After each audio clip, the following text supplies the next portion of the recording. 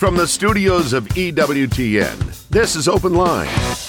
In North America, call toll-free 1-833-288-EWTN. That's 1-833-288-3986. Outside North America, call 1-205-271-2985. You can also text the letters EWTN to 55000 or send an email to openline@ewtn.com. Well, a tremendous Tuesday to each and every one of you. We hope you're enjoying your Christmas season. Still have a few days left in the Christmas season for you to enjoy.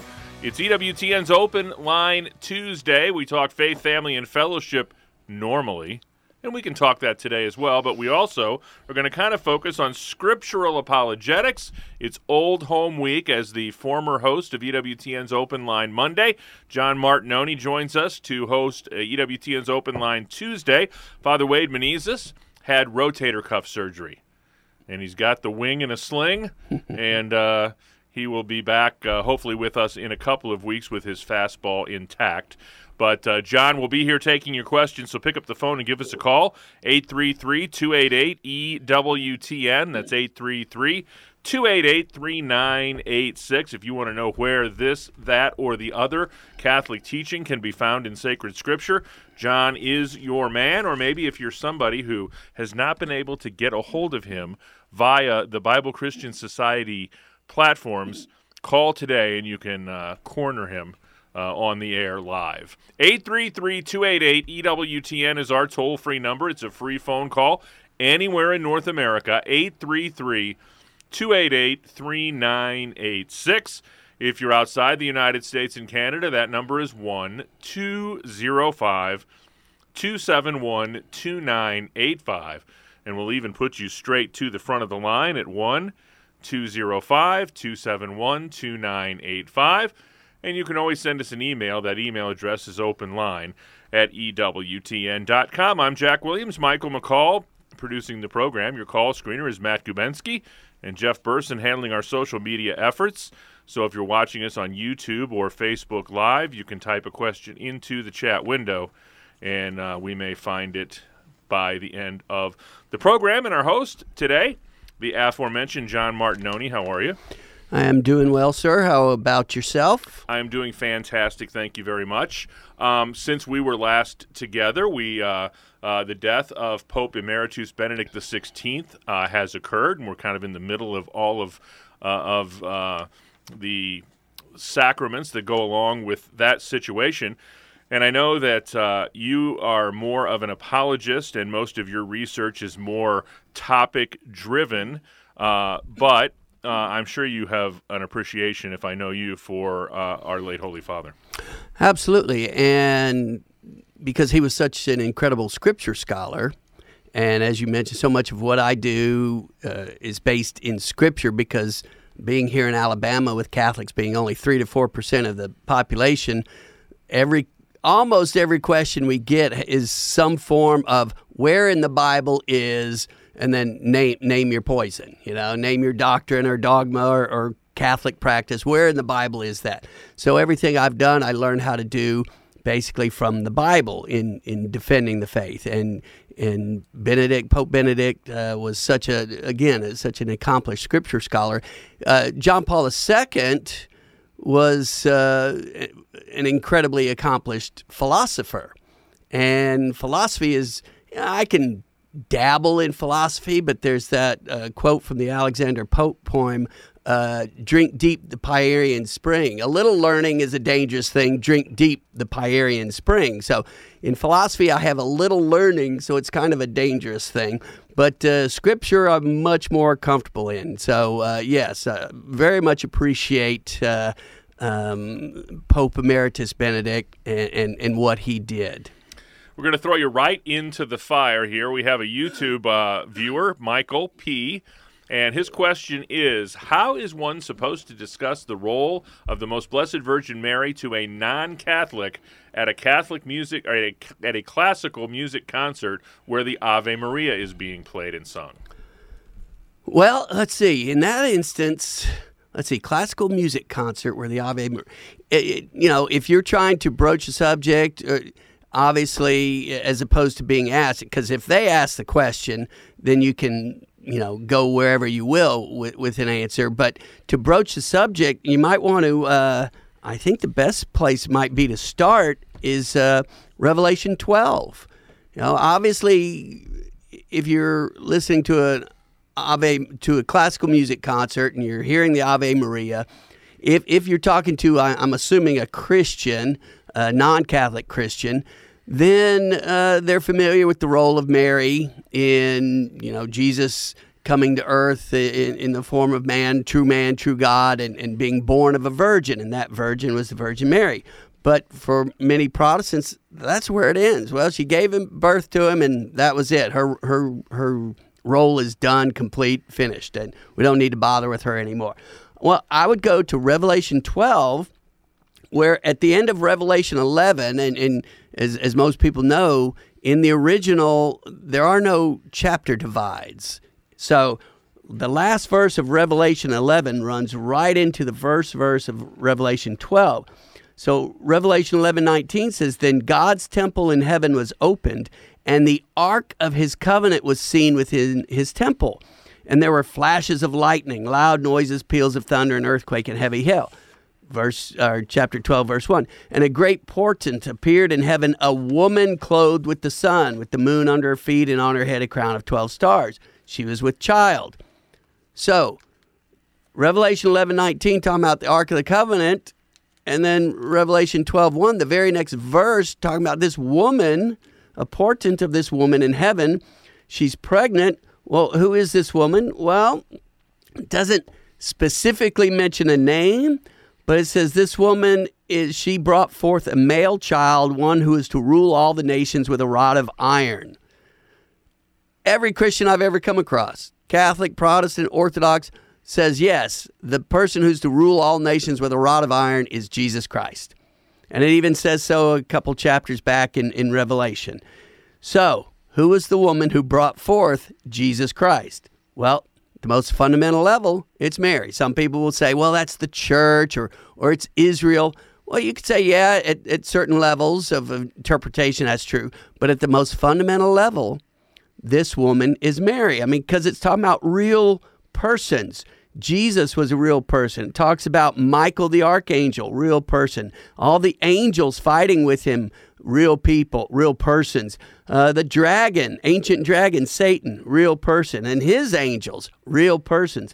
All these real persons. So this woman must be a real person as well. Well, what else does it say in Revelation 12 about this woman? The last verse, verse 17. "Then the dragon was angry with the woman and went off to make war on the rest of her offspring." Well, would that, who's the rest of her offspring? Well, it tells us, those who keep the commandments of God and bear testimony to Jesus. In other words, all Christians are this woman's offspring. So Mary, the mother of the male child who is to rule all nations with a rod of iron, is also the mother of all Christians. So you can approach it, the Ave Maria, Hail Mary, you can approach that with God gave Mary the incredible honor of bearing his son, and because we are all as Christians united mystically to his son, he is our brother, and we are mystically members of the body of Christ. Well, if Jesus is your brother, and Mary is Jesus' mother, well, she's your mother too as a Christian. And so that's the way I would approach talking about Mary in the sense of family, that she's our mother, all Christians' mother, because as mother of Jesus, he's our brother, she's our mother. So that's where I'd start and go from there. I'm being attacked by the microphone. Do you know where I'd go first? Where? Do you know what this means? Yeah, exactly. 833-288-EWTN is our toll-free number. It's a free phone call anywhere in North America. 833-288-3986. Pick up the phone and give us a call. Terry in North Carolina will be first up, but we've got a couple of open phone lines and plenty of time for your calls at 833-288-EWTN. That's 833-288-3986. If you're outside the United States and Canada, we'd still love to take your phone call. That number is 1-205-271-2985, and we'll even put you straight to the front of the line at 1-205-271-2985. It's EWTN's Open Line Tuesday with guest host John Martignoni.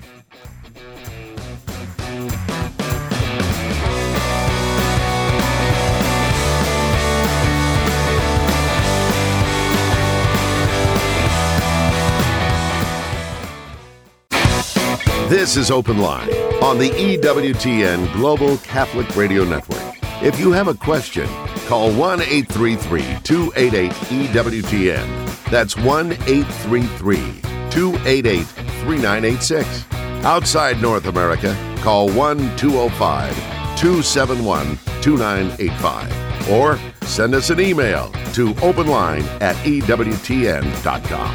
Great new book available at EWTN's religious catalog, Sanctify Them in Truth, How the Church's Social Doctrine Addresses the Issues of Our Time, by Father Jeffrey Kirby. How are we as Christians supposed to approach living in such a secularized world? While applying divine wisdom and guidance of the Church, Father Jeffrey Kirby presents helpful teachings so that the reader knows how to navigate today's contentious world with conviction and a clear conscience.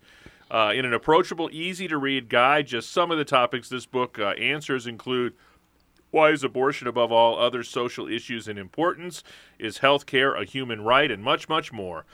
That's Sanctify Them in Truth, How the Church's Social Doctrine Addresses the Issues of Our Time, by Father Jeffrey Kirby, available at EWTN's religious catalog. That's EWTNRC.com. Free standard shipping on online orders of $75 or more. That's standard shipping in the continental U.S. only. Use the code FREE at checkout. 833-288-EWTN is our toll-free number. Two open lines for you at 833-288-3986. As advertised, Terry is first up today, a first-time caller in the great state of North Carolina, listening on Sirius XM Channel 130. Terry, thanks for holding. You're on with John Martignoni. Thank you, John, for taking my call. I appreciate that.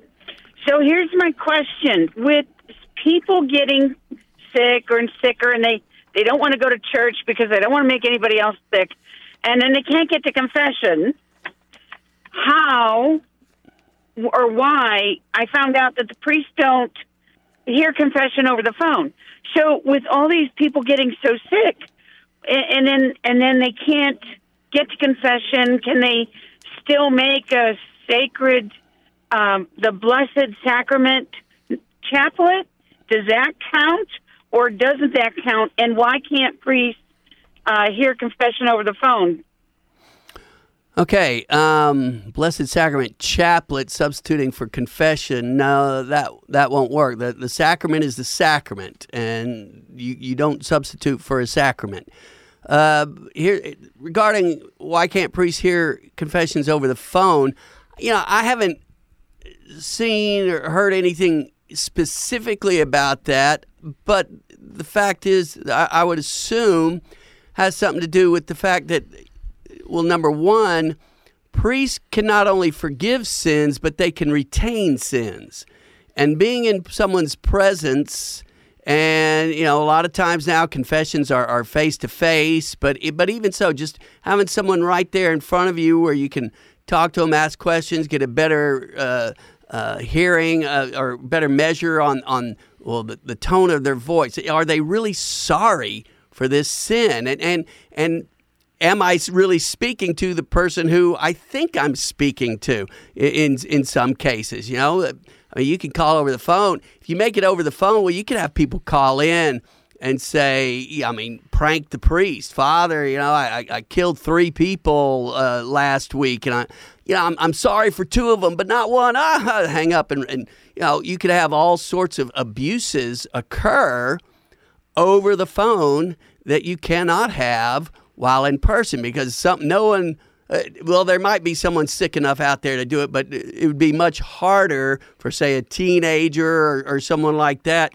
to go down to the church, wait in a line for confession, go into the confessional, and prank the priest or mess with the priest in any way, shape, or form, try to denigrate the sacrament. Whereas over the phone, it would be a whole lot easier to do so. Just hear it with this show. Over the years, we've had people, which is why you've got, what's the 7-second delay on the phone? I think 5-second delay, to where if a number of times, the call screener will take a call and the person will say, well, this is what I want to talk about. Well, they're lying, because once they get on the air, well, then they start cussing or saying all sorts of stuff, and it's an abuse of the show, So, and they couldn't do that if they had to come down here in person. So, I would imagine that all plays into why priests cannot hear confessions over the phone. And the thing is if you're afraid of catching or spreading a disease, well, number one, if you've tested positive, then yes, stay home. But once you're over it and you're still afraid of catching it again, there have been plenty of times during COVID where priests were hearing, I saw priests hearing confessions in parking lots. The people were staying in their car. They were several feet away from the priest, roll down their windows, and the priest would sit in a chair in the parking lot and hear confession. So I imagine you could arrange something with your priest to where you could be socially distanced if you're afraid of catching COVID or the flu or some other transmittable disease along those lines. But definitely no to confession over the phone. Thanks, Terry. We appreciate the call today. That's 833-288-EWTN. A couple of open lines and plenty of time for your calls for John Martignoni at 833-288-3986. Next up is Jack in Pensacola, Florida, listening on Guadalupe Radio. Jack, you are on with John Martignoni. Great. Thank you for taking my call. I have a question that on the surface it's kind of simple, but it has larger implications, so I kind of want to ask the question and then bring a little bit more context to it. The simple question is, do Protestants go to purgatory? And the reason I ask that question is because, as 36 years as a Protestant and then joining the Catholic Church, my understanding of salvation was when you accept Christ as your Lord and Savior, you're saved, and that's it. You're sealed. It's the once saved, always saved idea.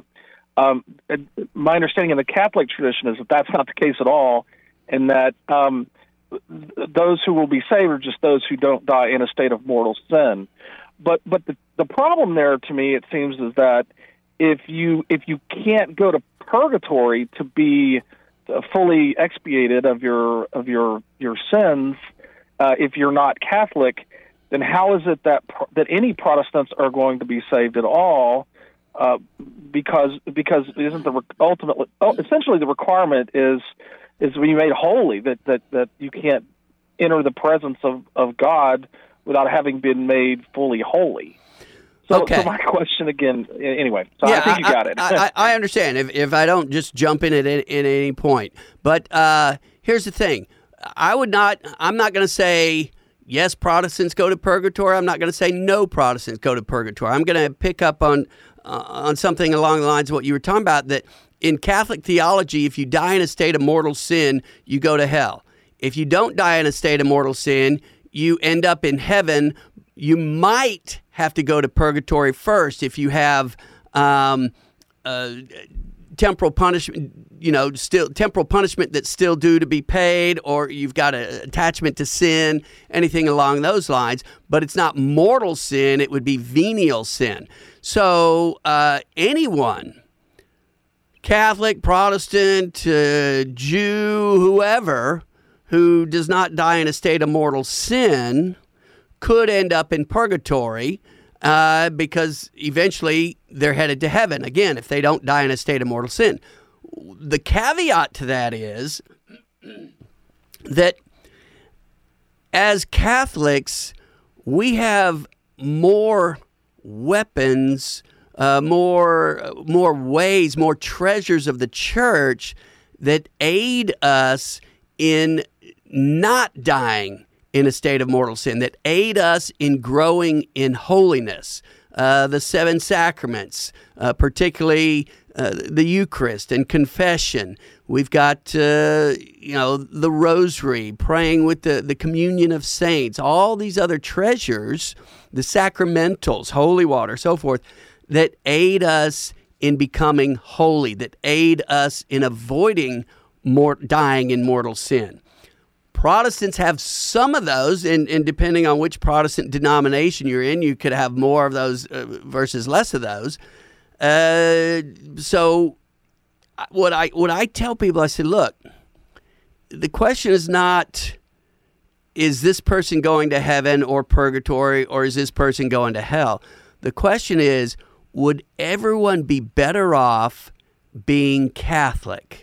Would everyone be better off receiving Jesus in the Eucharist as opposed to not receiving Jesus in the Eucharist? And for me, the answer to that as a Catholic, believing that the Eucharist is the actual body, blood, soul, and divinity of Jesus Christ, the answer is yes. Everyone would be better off by being Catholic in terms of their opportunity or their odds, if you will, of making it to heaven. So it is our duty as Catholics then to go out there and spread the good news of the fullness of the truth that is contained in the Catholic faith. So I'm not going to say no, Protestants don't go to purgatory, or yes, they do.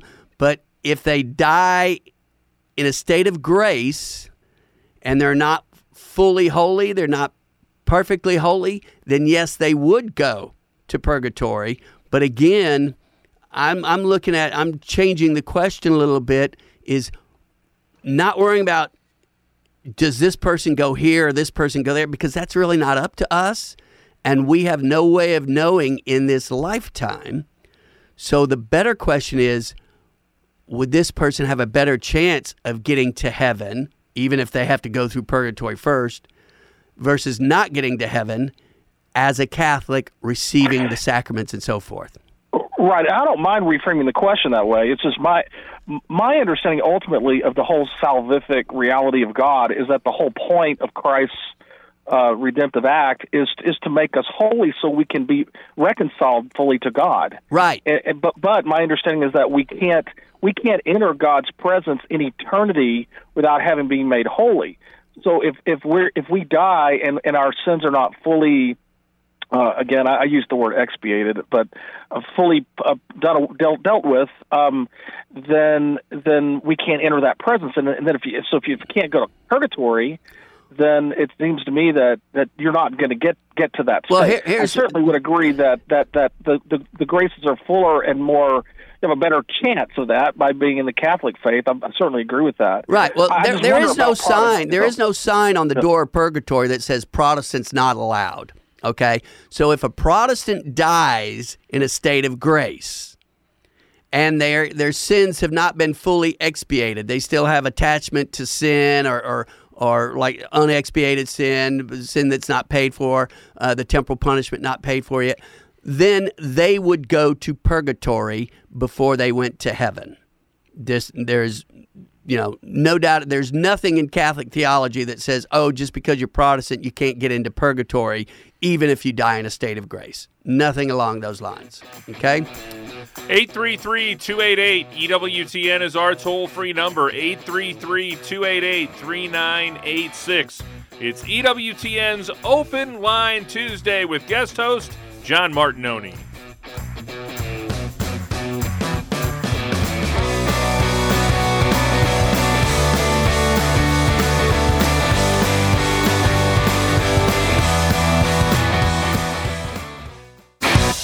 This is Open Line on the EWTN Global Catholic Radio Network. 833-288-EWTN is our toll-free number, 833-288-3986. Next up is Manuel in Carlsbad, New Mexico, another first-time caller listening on Sirius XM Channel 130. Manuel, you're on with John Martignoni. How you doing, John? Thanks for taking my call. Listen, I've had this kind of this thought about whether it's Thessalonians or Matthew 24:44, he talks about like a thief in the night. Nobody knows the hour. I mean, I know it's a different couple scriptures, but to me, I want to know: does it mean like the end of the world, like coming in the clouds kind of thing, or like a thief in the night? You're going to die and your world's going to end. You understand what I'm trying to ask? Yeah. Oh, yeah. Absolutely. Did you? It could be both or either. So, yes, for any given individual. And basically, the underlying premise for both of those situations is the same. You need to be ready to die today. Because nobody knows. Nobody knows. Who knows? Nobody knows. So if it means, hey, your death, Jesus will come for you today, like a thief in the night, then, hey, you need to have been ready today. But in the specific verse you mentioned from 1 Thessalonians 5, verse 2, it's talking about, for you yourselves know well that the day of the Lord will come like a thief in the night. Well, go back up to 1 Thessalonians 4, and the context there is talking essentially about the end of the world. It said, for the Lord himself will descend from heaven with a cry of command and the sound of the trumpet of God, and the dead in Christ will rise first. That happens when? Not at some rapture that the Protestants have or think is in this verse, in this passage, but at the end of the world. And the dead in Christ will rise first, and we who are alive, who are left, shall be caught up together with them in the clouds to meet the Lord in the air, and so will always be with the Lord. So the context for that little phrase, the Lord will come like a thief in the night, in Thessalonians 5, is the end of the world.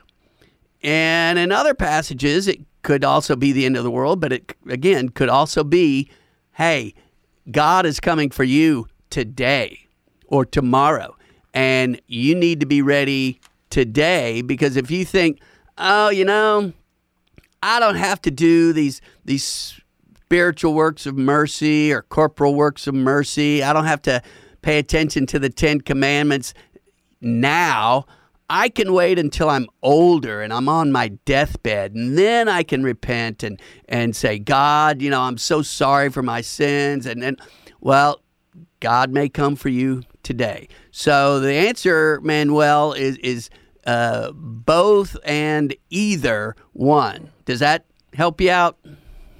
That does help me. Just, in other words, do not procrastinate. The time is at hand. Yes. And I'm with you, but I just was kind of caught up in the coming in the clouds or your deathbed.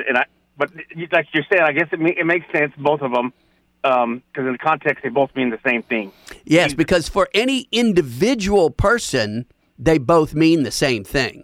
But for the world as a whole, obviously the second coming of Christ is different than the death of any individual person. God bless you, Manuel. We appreciate the phone call today. Next up is Mark, another first-time caller in San Antonio, Texas, listening on iHeartRadio. Mark, you're on with John Martignoni. Hi, Mr. Martignoni. How are you today, sir? I am doing all right, Mark. How are you? Blessed, sir. Thank you so much for asking. I have a question.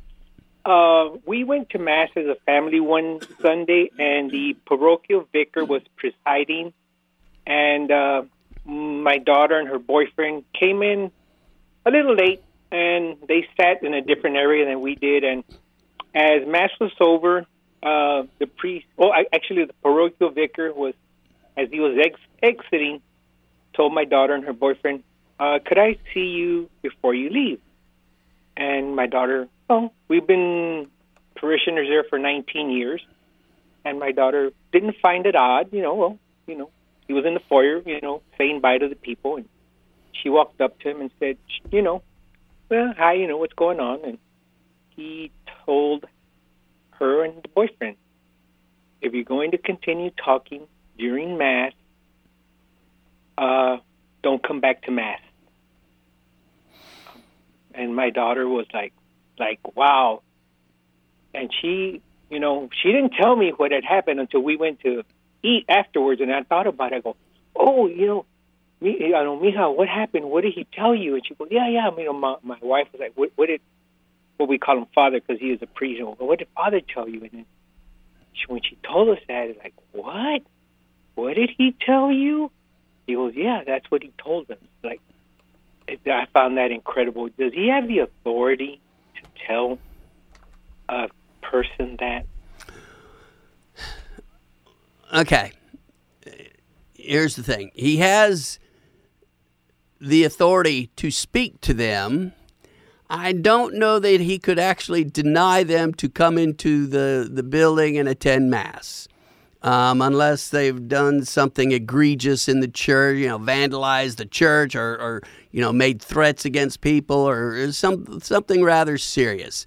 But not being in the priest's position, so not seeing what he was seeing, there's different questions I would ask of your daughters. Well, were you two talking the whole time? Because what you need to understand is that the priest, up there in front of the congregation, and depending on how large the church is, how many people are there, he can pretty much see everything that's going on in the church. It's like a teacher in the front of the classroom.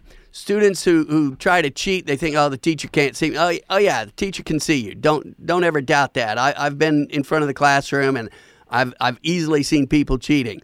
So the priest in the front of the church, during Mass, he can see things going on. And it could have been that, if your daughter's talking a lot with her boyfriend, it could have been very distracting to him. So he might have been a little miffed, gotten a little bit bent out of shape. So remember your family, and particularly your daughter, remember the priest is a human being. So sometimes he can say things that, well, the situation doesn't really warrant that.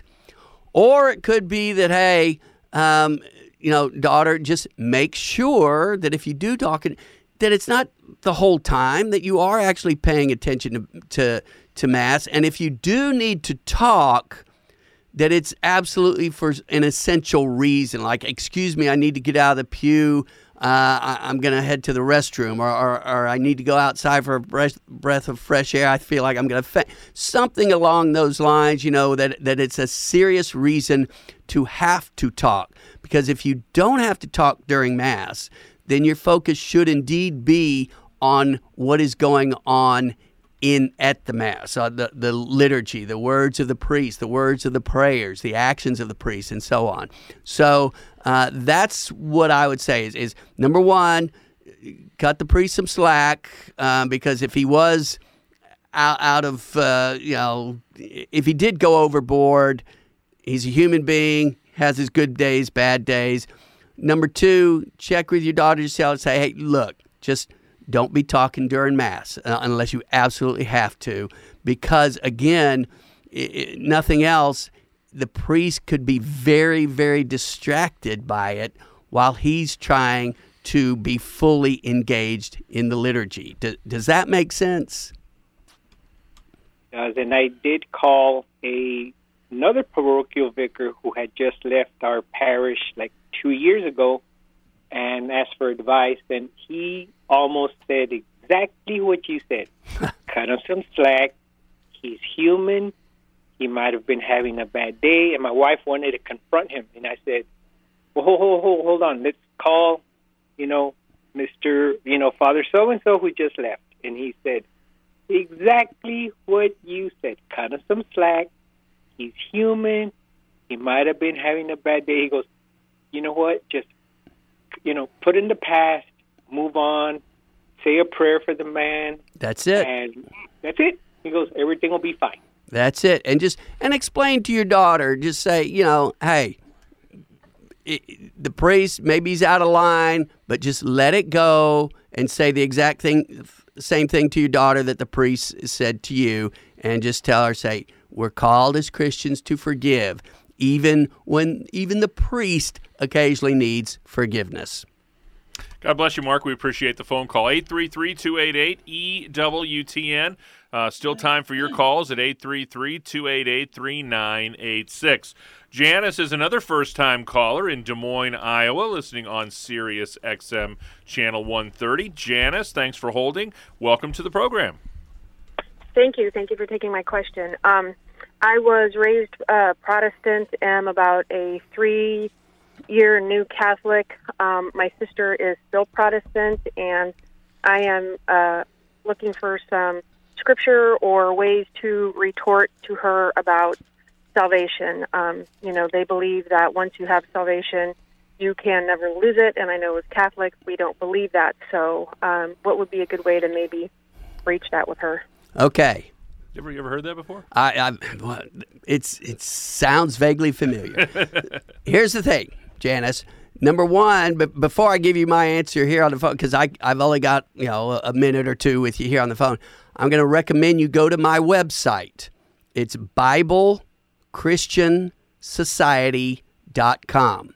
BibleChristianSociety.com. I've got something like 29 talks, I think, there on various topics to dealing with the faith, and one of them is called Once Saved, Always Saved.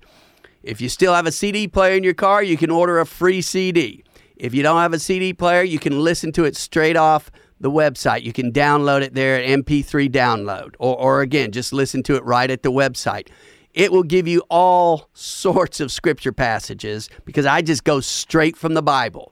I don't tell them, well, Pope so-and-so said this, or Vatican II said this, or anything, or the Catechism says it. It is straight from the Bible about once saved, always saved, and it absolutely shows how the Bible obliterates the teaching of the false teaching of once saved, always saved. But so let me give you one here that is one of the first ones I usually go to. It's from John 15, verses 1 through 6. This is where Jesus at the Last Supper, he talks about he is the vine, and he says his disciples are the branches. So you go in there, you go to your sister, you say, let me ask you a question about this. I've been reading John 15, and I wanted to ask you a question. Said, if Jesus is the vine, then branches of the vine must be Christians, right? And so that's the lead-in question for your sisters. The branches must be Christian, because how could somebody who doesn't believe in God, doesn't believe in Jesus, be attached to Jesus Christ, who is the vine? So it makes sense. These are believers we're talking about, who are the branches of the vine. And say, well, if that's the case, then it says, if the branches don't bear fruit, it says that they are cast forth as a branch, they wither, and the branches are gathered, thrown into the fire, and burned. So if once saved, always saved is true, how does this passage make any sense? Because if the branches are believers, they can't be cut off from the vine, which is Jesus Christ. They can't wither, and they can't, be tossed into the fire and burn. And the fire, obviously, is a euphemism here for hell. So this passage presents a real big problem for believers in once saved, always saved. So right there, John 15, 1 through 6, go and ask her those questions and see what she says. And another thing to understand, because, once saved, always saved is also called eternal security, the doctrine of eternal security. Ask your sister, say, do you believe there are people who think they're saved but really aren't saved? And if she's like every other person, every other Protestant I've asked that, and I'm talking dozens, if not hundreds of times I've asked that question, every single one says, yes, there are people who think they're saved but they really aren't saved. Then you say, look at her, and you say, well, are you saved? And she'll say, yes, of course I am. Say, well, wouldn't somebody who thinks they're saved but really isn't saved say the same thing? And she'd say, well, so how do you know that you're saved? Well, I know in my heart I'm really saved. wouldn't someone who thinks they're saved but really aren't saved say the same thing?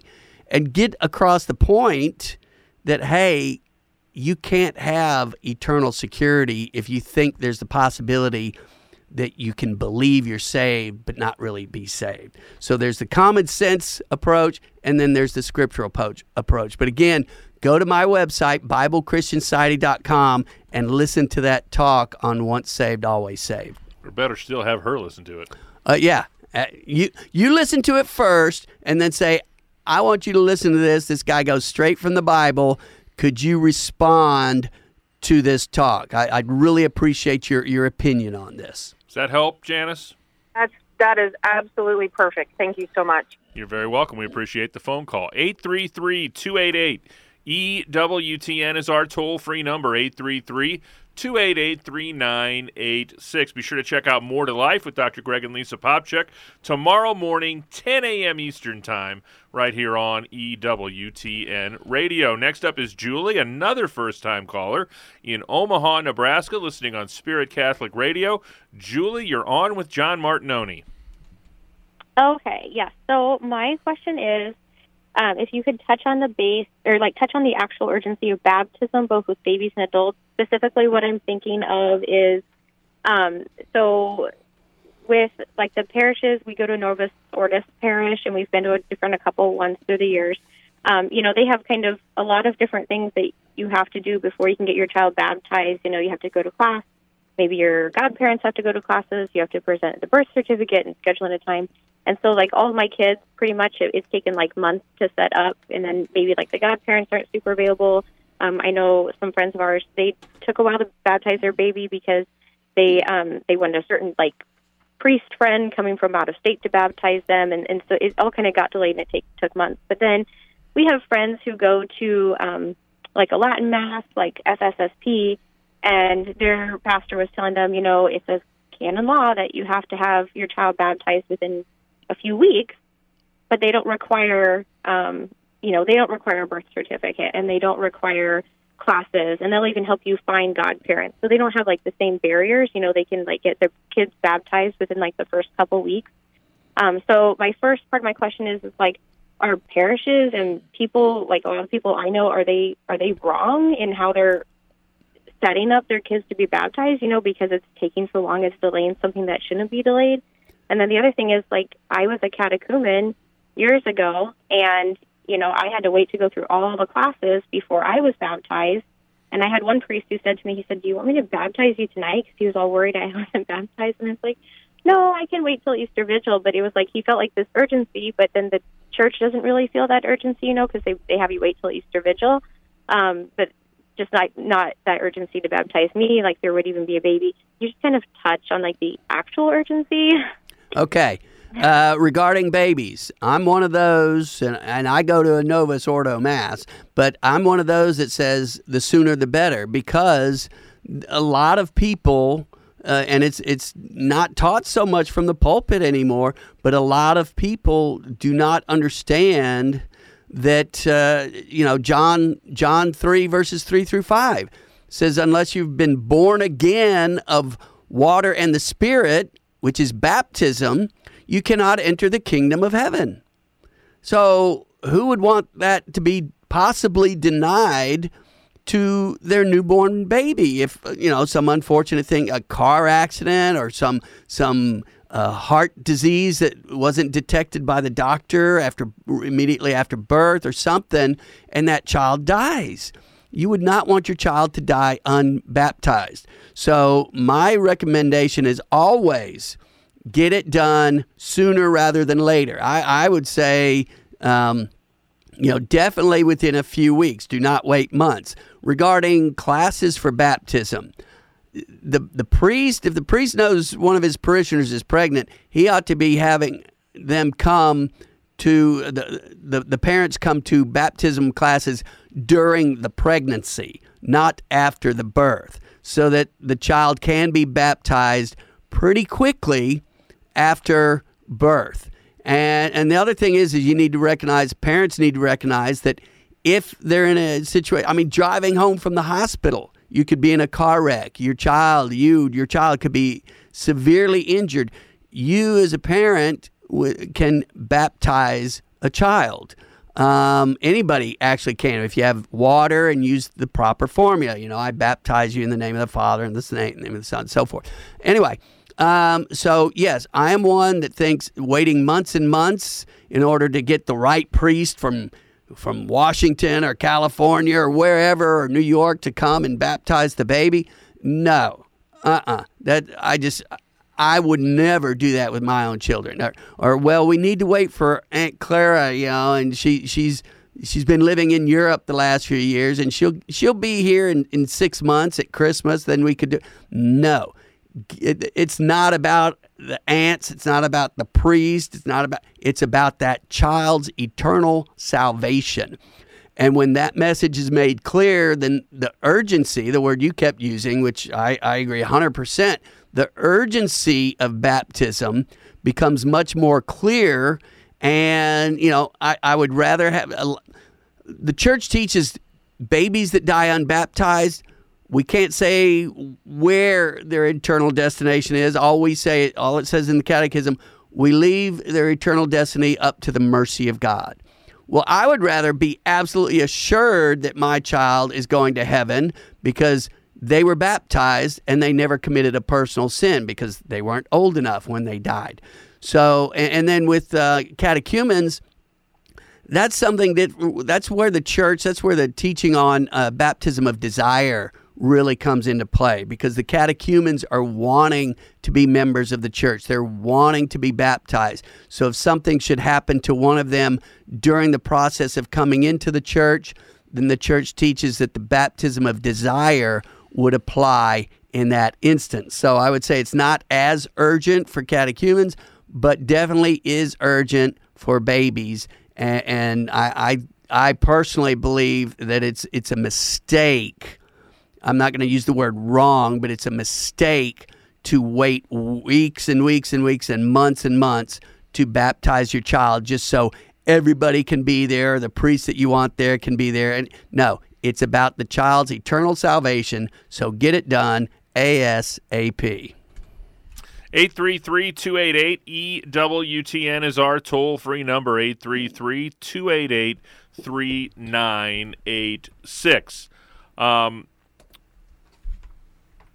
Got an email here from Andy, and he says, in Romans 10, St. Paul says, anyone who calls on the name of the Lord will be saved.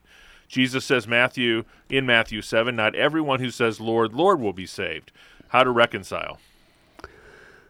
Well, you realize everyone who calls on the name of the Lord and keeps calling on the name of the Lord will be saved, but you can't take that verse out and make it trump over all the other verses. They all come into play. There's a passage in 1 Timothy, woman will be saved through childbearing. Well, that's not very fair to men because we can't bear, although in our culture today, I guess they say men can have babies, huh?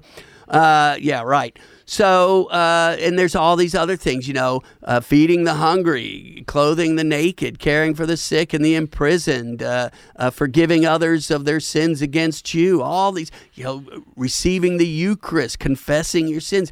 All of these things play into one's individual salvation. So yes, calling on the name of the Lord, but that doesn't just mean, hey, I'm going to stand here and say, Jesus, Jesus, Jesus. No, it means calling on the name of the Lord is very broad. It means I'm going to call on his name by doing all of these things that he has said we need to do. So it's not just, hey, I'm calling on the name of the Lord and going to do this, but then, in like you said, Matthew 7, not everyone who says, Lord, Lord, shall enter the kingdom of heaven. Well, why not? Well, because they were saying, Lord, Lord, but they were making people look at themselves by doing the things. They were doing the things they were doing for the wrong reasons. Their heart wasn't in the right place. Maybe they weren't receiving the Eucharist. Maybe they weren't forgiving others of their sins against them, and so forth and so on. So it's not just this passage is trump or that passage is trump. It's you have to take all of the passage together. They work as an organic whole. Matthew 19, keep the commandments. You have to do all of these things, not just this one thing or that one thing, but all of these things together in order to be holy. Hebrews 12:14. Strive for holiness, without which no one will see the Lord. Is it your birthday? Yeah, it's my birthday today. Happy birthday. Thank you. I got my Medicare card in the mail the other day. It was fun. Well, on behalf of our birthday boy, John Martignoni, our producer, Michael McCall, call screener, Matt Gubensky, and our social media maven, Mr. Jeff Burson, I'm Jack Williams. Thanks so much for tuning in. Back at it tomorrow with Father Mitch Pacwa. Until we get together then, God bless.